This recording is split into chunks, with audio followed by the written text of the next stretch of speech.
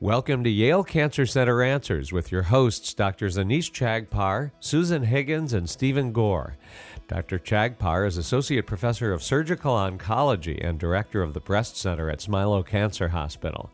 Dr. Higgins is Professor of Therapeutic Radiology and of Obstetrics, Gynecology, and Reproductive Sciences, and Dr. Gore is Director of Hematological Malignancies at Smilow and an expert on myelodysplastic syndromes. Yale Cancer Center Answers features weekly conversations about the research, diagnosis, and treatment of cancer. And if you'd like to join the conversation, you can submit questions and comments to canceranswers@yale.edu, or you can leave a voicemail message at 888-234-4YCC. This week, you'll hear a conversation about culture and spiritually sensitive palliative care of Muslims. Here's this week's guest host, Mark Lazenby. First, Dr. Al-Shahri, tell us what palliative care is like at the King Faisal Specialist Hospital in Riyadh, Saudi Arabia. Well, we started our palliative care program in the early 90s. It was started as a home-based home health care program, delivering palliative care to patients in their homes. This is how it began. And then the service developed into a full service with a tertiary inpatient unit in the hospital, with a consultation team providing hospital-wide consultations with coverage 24/7 for the emergency room and for the home health care patients as well. And we have now 8-bedded, single-bedded tertiary unit, and we have clinics, outpatient clinics as well. So this is how it is right now. What are some of the services you provide as a palliative care service to patients? We care for patients. We recommend as early as possible referral to the service, but we also focus on patients in their towards their end of life. I mean, the end of life issues and the special needs during this critical period of their life. Ghassan Abu Dari, you're a clinical nurse coordinator in palliative care at King Faisal in Saudi Arabia. What is the role of a clinical nurse coordinator in palliative care? Of course, the role of a clinical nurse coordinator in Saudi Arabia may be a little bit different than what you have in the United States. Here we have more advanced practitioner nurses, of course. They have more responsibilities. In Saudi Arabia, my role is liaison between physicians and patients. Try to be like, as I mentioned, liaison between the medical team and the multidisciplinary team, like the social worker, the physical therapist. And we try to work together to provide the best care for our patients, especially in these critical moments in their lives. And we try to relieve suffering and maintain comfort for them. So it's more about liaison. It's a partnership with the multidisciplinary team, and try to give the best effort for to have direct the efforts of our team to the best care for the patients. Mm-hmm. Dr. Omar Shamia, you're Chief of Palliative Care at the King Hussein Cancer Center in Amman, Jordan. What is palliative care at the King Hussein Cancer Center like, and who's on your team? Thank you, Mark, for this invitation. As you know, King Hussein Cancer Center is the largest cancer center in the country. It's a tertiary cancer center treating about 50% of cancer patients in the country. And we have the largest comprehensive palliative care program. We have 4 services. We have a standalone unit, 8-bedded unit, in the hospital. We have an inpatient consultation team, and we have inpatient admission and referral team. We have an outpatient clinics, and we have a home care program. The home care program, we have 2 teams covering the capital city Amman, and another team was covering outside Amman. We see about 10 to 12 patients per day in a given day, and they do also weekends. We have many services we provide. The main thing we do is a pain and symptom management. and preparing patients throughout the trajectory of the illness. We offer psychosocial support, we offer spiritual support, and we do end-of-life care, as mentioned by other colleagues in our center. Our team consists of physicians. We have 3.5 full-time employee physicians. We have 3 inpatient nurse coordinators. We have 2 clinical pharmacists, 1 social worker, and 1 spiritual advisor, and we have on-demand physical therapist and clinical psychologist. We have 4 home care nurses, and the hospital is building a new expansion across the street, which can house additional 200 beds in addition to the 177 current beds. And we have a standalone, a huge outpatient center, accommodates 4 times the capacity of our current outpatient clinic. And of course, with the expansion, our palliative care service will probably expand 2 to 3 times the current capacity. Yeah. So you 3 have been here at Yale over the last few days talking about palliative care and Islam.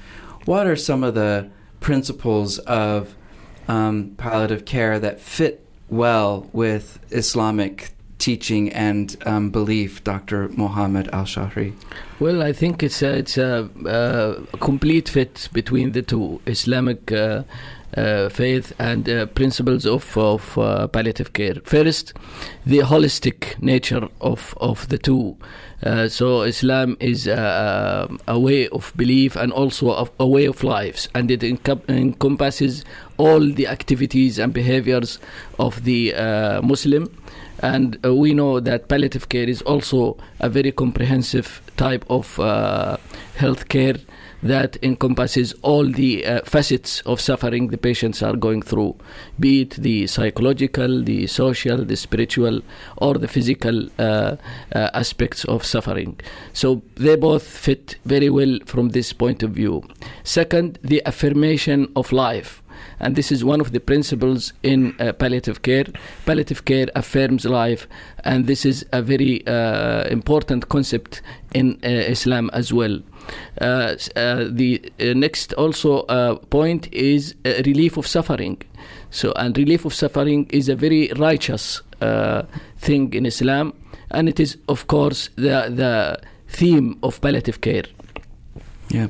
Dr. Omar Shamia at the King Hussein Cancer Center, what are some of the methods you use to relieve physical pain and suffering? Of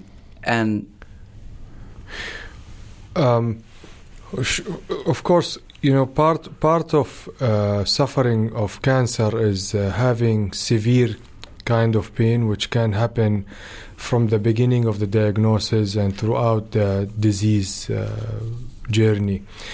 Patients can present with different types. We call it either neuropathic or can be either through the viscera or a limb pain or somatic pain, we call it. And we have many effective medications for this, wide variety of medications. But the main medication to treat cancer pain is opioids. And we have different kind of opioids, and we use them in the right dosage and in the right patient. And they are very, very effective in relieving most of the pain the patient has. What's the view of morphine and other opioid medications in the Middle East, particularly, Dr. Omar? Use of opioids and opioids actually pose a challenge in the Middle East and all over the world with the fear of addiction, fear of misuse, and unlawful use of the medication. However, with constant education to the providers and with putting down strict policies and procedures in order for the medication to be used safely for the right patient at the right time, at the right setting, I think that helps. And with making the medication available for those patients, that play a major role in relieving of their, of course, suffering and physical pain and other symptoms. Dr. Mohammed, one of the founders of our field, Dame Cicely Saunders, who founded St. Christopher's Hospice in London, talked about pain as having multi-dimensions, not just physical, but it could also be psychological, social, and spiritual. How do you treat the spiritual pain that patients may feel, or the spiritual distress they may feel with cancer or at the end of life? As you rightly mentioned, the suffering of these patients is complex and is multifaceted. Being presenting that way, the approach to it should be also approached by a team rather than by a person or one discipline. So you need a team to approach such a complex problem that is, a lot of factors are involved. The physical factor is obvious. Cancer is there, and it's causing destruction of the tissues and change physically, but also the other factors are very important: the spiritual, the psychological, and the social factors. And it has been observed that these interact with each others in a synergistic way. So the whole is more than the sum of these facets of suffering. So that leads to what is called total pain. So the approach of these patients should be a total approach of care that involves the spiritual care providers, involves the physicians, nurses, other colleagues from physiotherapy, dietitians, and so on, to tackle the problem from all angles. Yeah. Ghassan Abudari, you've talked about over the last few days the importance of family. And what's the role of family in helping patients through this period of pain and suffering that may come with advanced cancer at the end of life? Of course, one of the principles of end-of-life care is that patients and their families is the unit of care and palliative care. The unit of care, of course. And actually, terminal illness is a family experience because, family... they suffer psychologically because of the patient's condition deterioration. The family, they have influence, and like maybe sometimes they maybe because of lack of education or and this is something a global issue. Like they don't get enough information about opioid management, so they show some reluctance of using these opioids. So I think from our part as health care providers, we need to explain to the family the benefit of providing these opioids and not to fear of addiction or side effects for them, so we can overcome this barrier of the global barrier of fear of opioids, which is mainly related to lack of education. Spiritual, I think, for the pain, it's as I mentioned by Dr. Muhammad, it's multifactorial, like they need more for teamwork of multidisciplinary team. Like you need a spiritual caregiver, like a spiritual trained provider, for the family and for the patients to guide them for the better care for their patients, This is in general. Yeah, so it's a team approach that involves the physician, the nurse, the social worker, what we call in the United States the chaplain or the spiritual care provider, and a psychologist, and all of that, to help the patient and the family understand the disease and and the prognosis and where they are, etc. We are going to take a short break for a medical minute. Please stay tuned to learn more about culturally and spiritually sensitive palliative care of Muslims with Dr. Omar Shamia, Dr. Mohammed Al-Shahri, and Ghassan Abudari.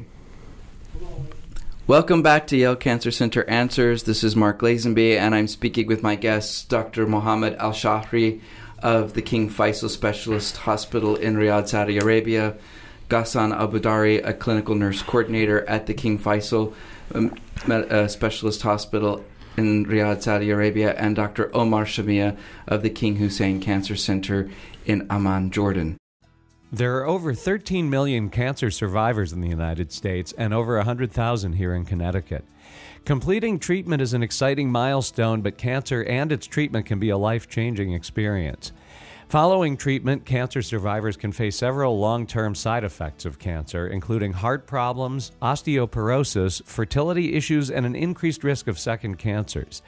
Resources for cancer survivors are available at federally designated comprehensive cancer centers to help keep cancer survivors focused on healthy living. The Survivorship Clinic at Yale Cancer Center focuses on providing guidance and direction to empower survivors to maximize their health, quality of life, and longevity.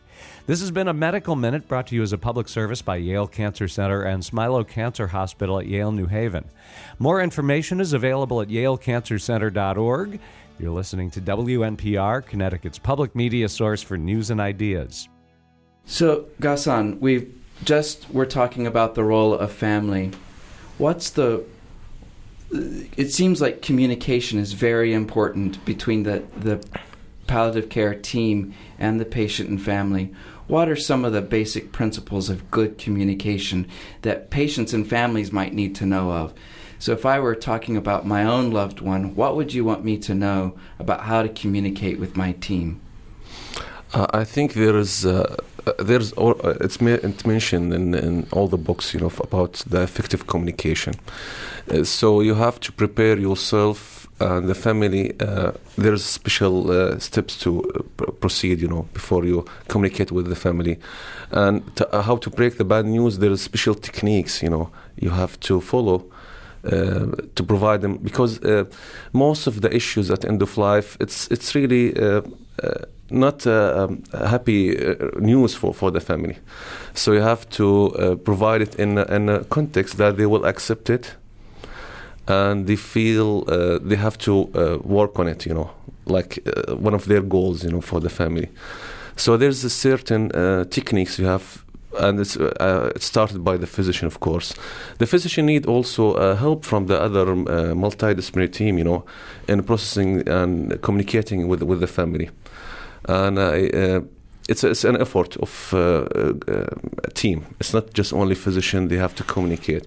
And we are, as nurses, we do face challenges also, because sometimes because we spend most of the time with the patients.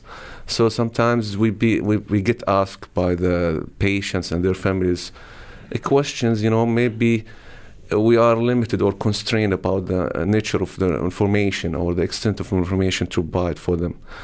But I think we need to be the same page as a medical team, like all the healthcare provider, to be in the same page. And it should be done through effective interdisciplinary team effort. So I think the whole team should be on the same page when they are trying to communicate with the patients. We should set our goals as a medical team about the nature and the extent of information. So we shouldn't have contradict each other. This is one of general rules. For Muslims, I believe communication maybe can involve the religion more and more emphasis on the meaning of if it was bad news related to terminal illness, it should be more focused about death and dying, the principles of death and dying for Muslims, the concept of pain, how they should be perceiving pain according to Islamic religion, because we have specific meaning for pain, for death and dying, the issue of believing in predestination for Muslims. I think it's happening on time. It's like the time of death, it's already determined by God. So these issues should be also included in the way we communicate with the family. It's a huge topic, but as I mentioned, we need a multidisciplinary team to be together, and to provide the best information for the family and the right communication. Yeah. Dr. Omar, from the King Hussein Cancer Center, there is this notion that Ghassan just spoke about of God has predetermined the time of our deaths, and God knows it, and it's written ahead of time.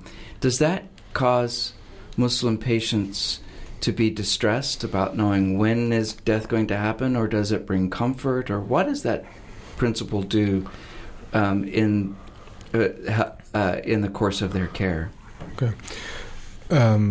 In order for me to answer the question, I'll just shed light about the importance of palliative care in our cancer population. As we know, and Muhammad and Ghassan mentioned, it's very, very important to have the principles of palliative care early on the disease, from the disease for the patients and families.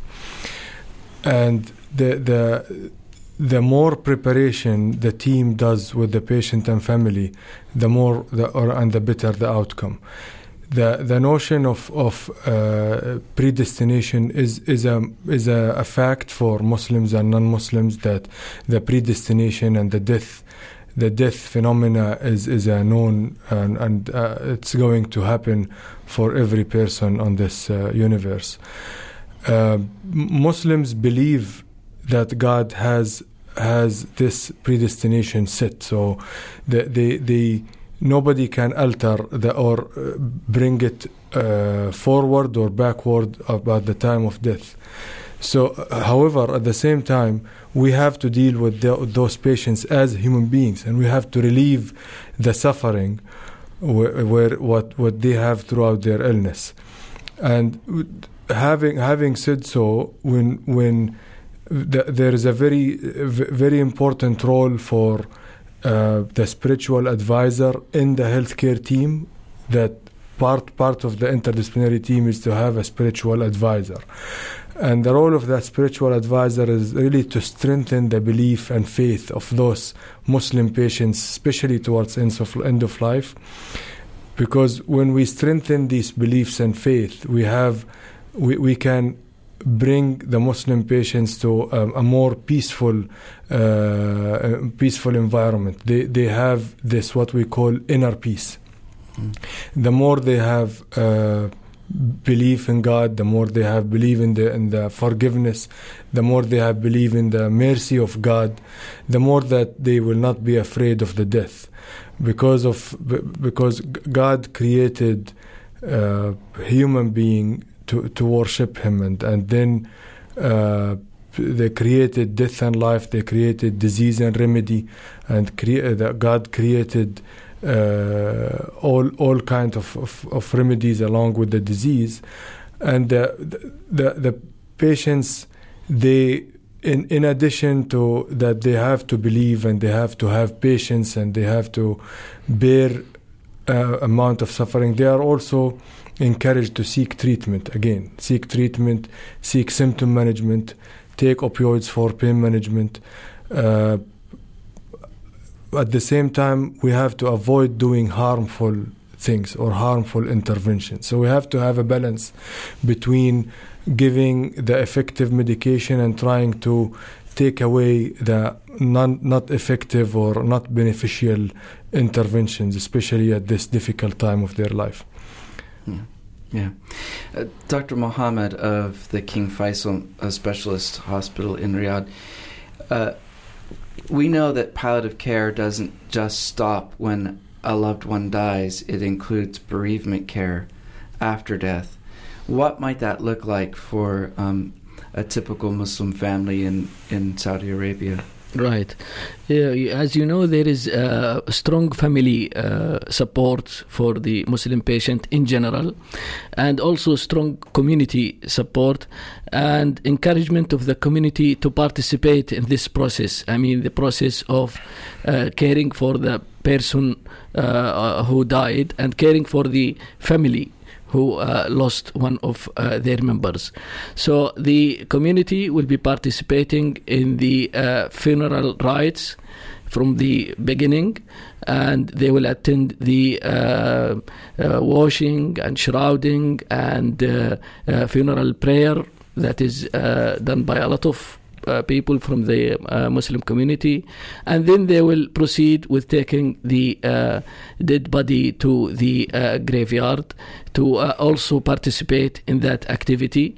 So all this participation and the community support to the family is actually healthy and will, in most of the times, prevent abnormal grieving.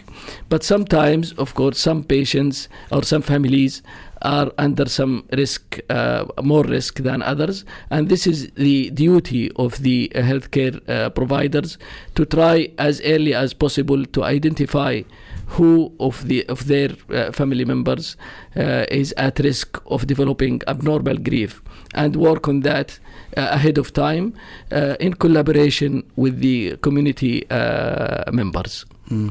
Thank you. Ghassan of the King Faisal Specialist Hospital in Saudi Arabia, what are some of the practical religious rituals that your patients might partake in their hospital rooms? At the end of life care? At the end of life, sure. Actually, it's a big topic, and there's many cultural and spiritual, or I will say religious practices. But I think at the end of life, those needs of religious and spiritual practices become substantial for the Muslim patients. So the Muslims, they do pray 5 times per day, but you will see there's more pray, and you'll see patients, they are turning TV and they're trying to listen to Quran channels, like in Saudi Arabia. Maybe in the United States it's a different story. Maybe you can have a tape recorder or play CD with Quran. So this is something they have to do. It's listening to Quran. More pray you will see from the patients, and even the family, they will start reading Quran more. And one of the issues is, it's not an issue. It's in the rituals, like Muslims, they have, before any prayer, they have to do purification, which is the wet ablution. They have to do a special wash. And I've been talking to many non-Muslim nurses before, as I mentioned in the study we conduct, the patient, they insist to do this wudu. And in the religion, there is a waiver for few things. There's a modification, like they can do something called tayammum, which is a dry ablution, which is using sand for the purification. Family, they try to if the patient loses consciousness or in the terminal illnesses, for Muslims, they have a direction for prayer. They have to be towards Mecca. So most of the family, they will turn the beds to face, so the patient can face Mecca for the direction of prayer. This is one of the things mentioned and most practiced among Muslims. So it's about the prayer, about reading Quran, and about the direction for prayer. Of course, other things, many things, but this is the main issues. We can mention like conclusion and then conclusion. Mm-hmm. Yeah. Dr. Omar of the King Hussein Cancer Center in Jordan, you've seen palliative care provided in the United States and in Jordan. What are some of the similarities that you've seen, and what are some of the major differences that you think you've seen? In a very short answer, the palliative care can be applied in U.S. The similar way to the way that we apply palliative care in Jordan or in Saudi Arabia. The principles are the same. Muslim patients can have a full palliative care services, whether they are in U.S. or outside the U.S. Some of the principles, every opioids are allowed. Muslims can use opioids for pain and symptom management, with holding some of the interventions which are harmful at end of life. It can be applied whether in the similar way in the U.S., like do not resuscitate orders for terminally ill dying patient. It's allowed in Jordan or Saudi Arabia. In addition, with holding or withdrawing some of the interventions which are unuseful, like unnecessary antibiotics or investigations which are not really useful. On the other side, that interdisciplinary team fashion. It's a similar way. We have a team in Saudi Arabia or Jordan who can provide excellent interdisciplinary care for our patients. The only thing which is practiced in some part of the U.S., some states allow euthanasia, which is not, it's forbidden for the Islamic rule. Euthanasia is forbidden for Muslims, whether they are in Saudi Arabia or Jordan or even in the U.S. Otherwise, we discussing with people here and practicing in both part of the world, we think that there are many similarities of practice between the U.S. palliative care services and the non-U.S. outside the U.S. and in the Arab countries like in Saudi Arabia or Jordan or any other Arab country. Of course, there are many cultural differences, which is present even in the U.S., which plays an important thing, which is having to ask patients and families about many preferences regarding to decision making, regarding to food preferences, regarding to place of care, whether it's in the hospital or at home, regarding their caregiving experience, the importance of family. I do want to emphasize, already Ghassan talked about.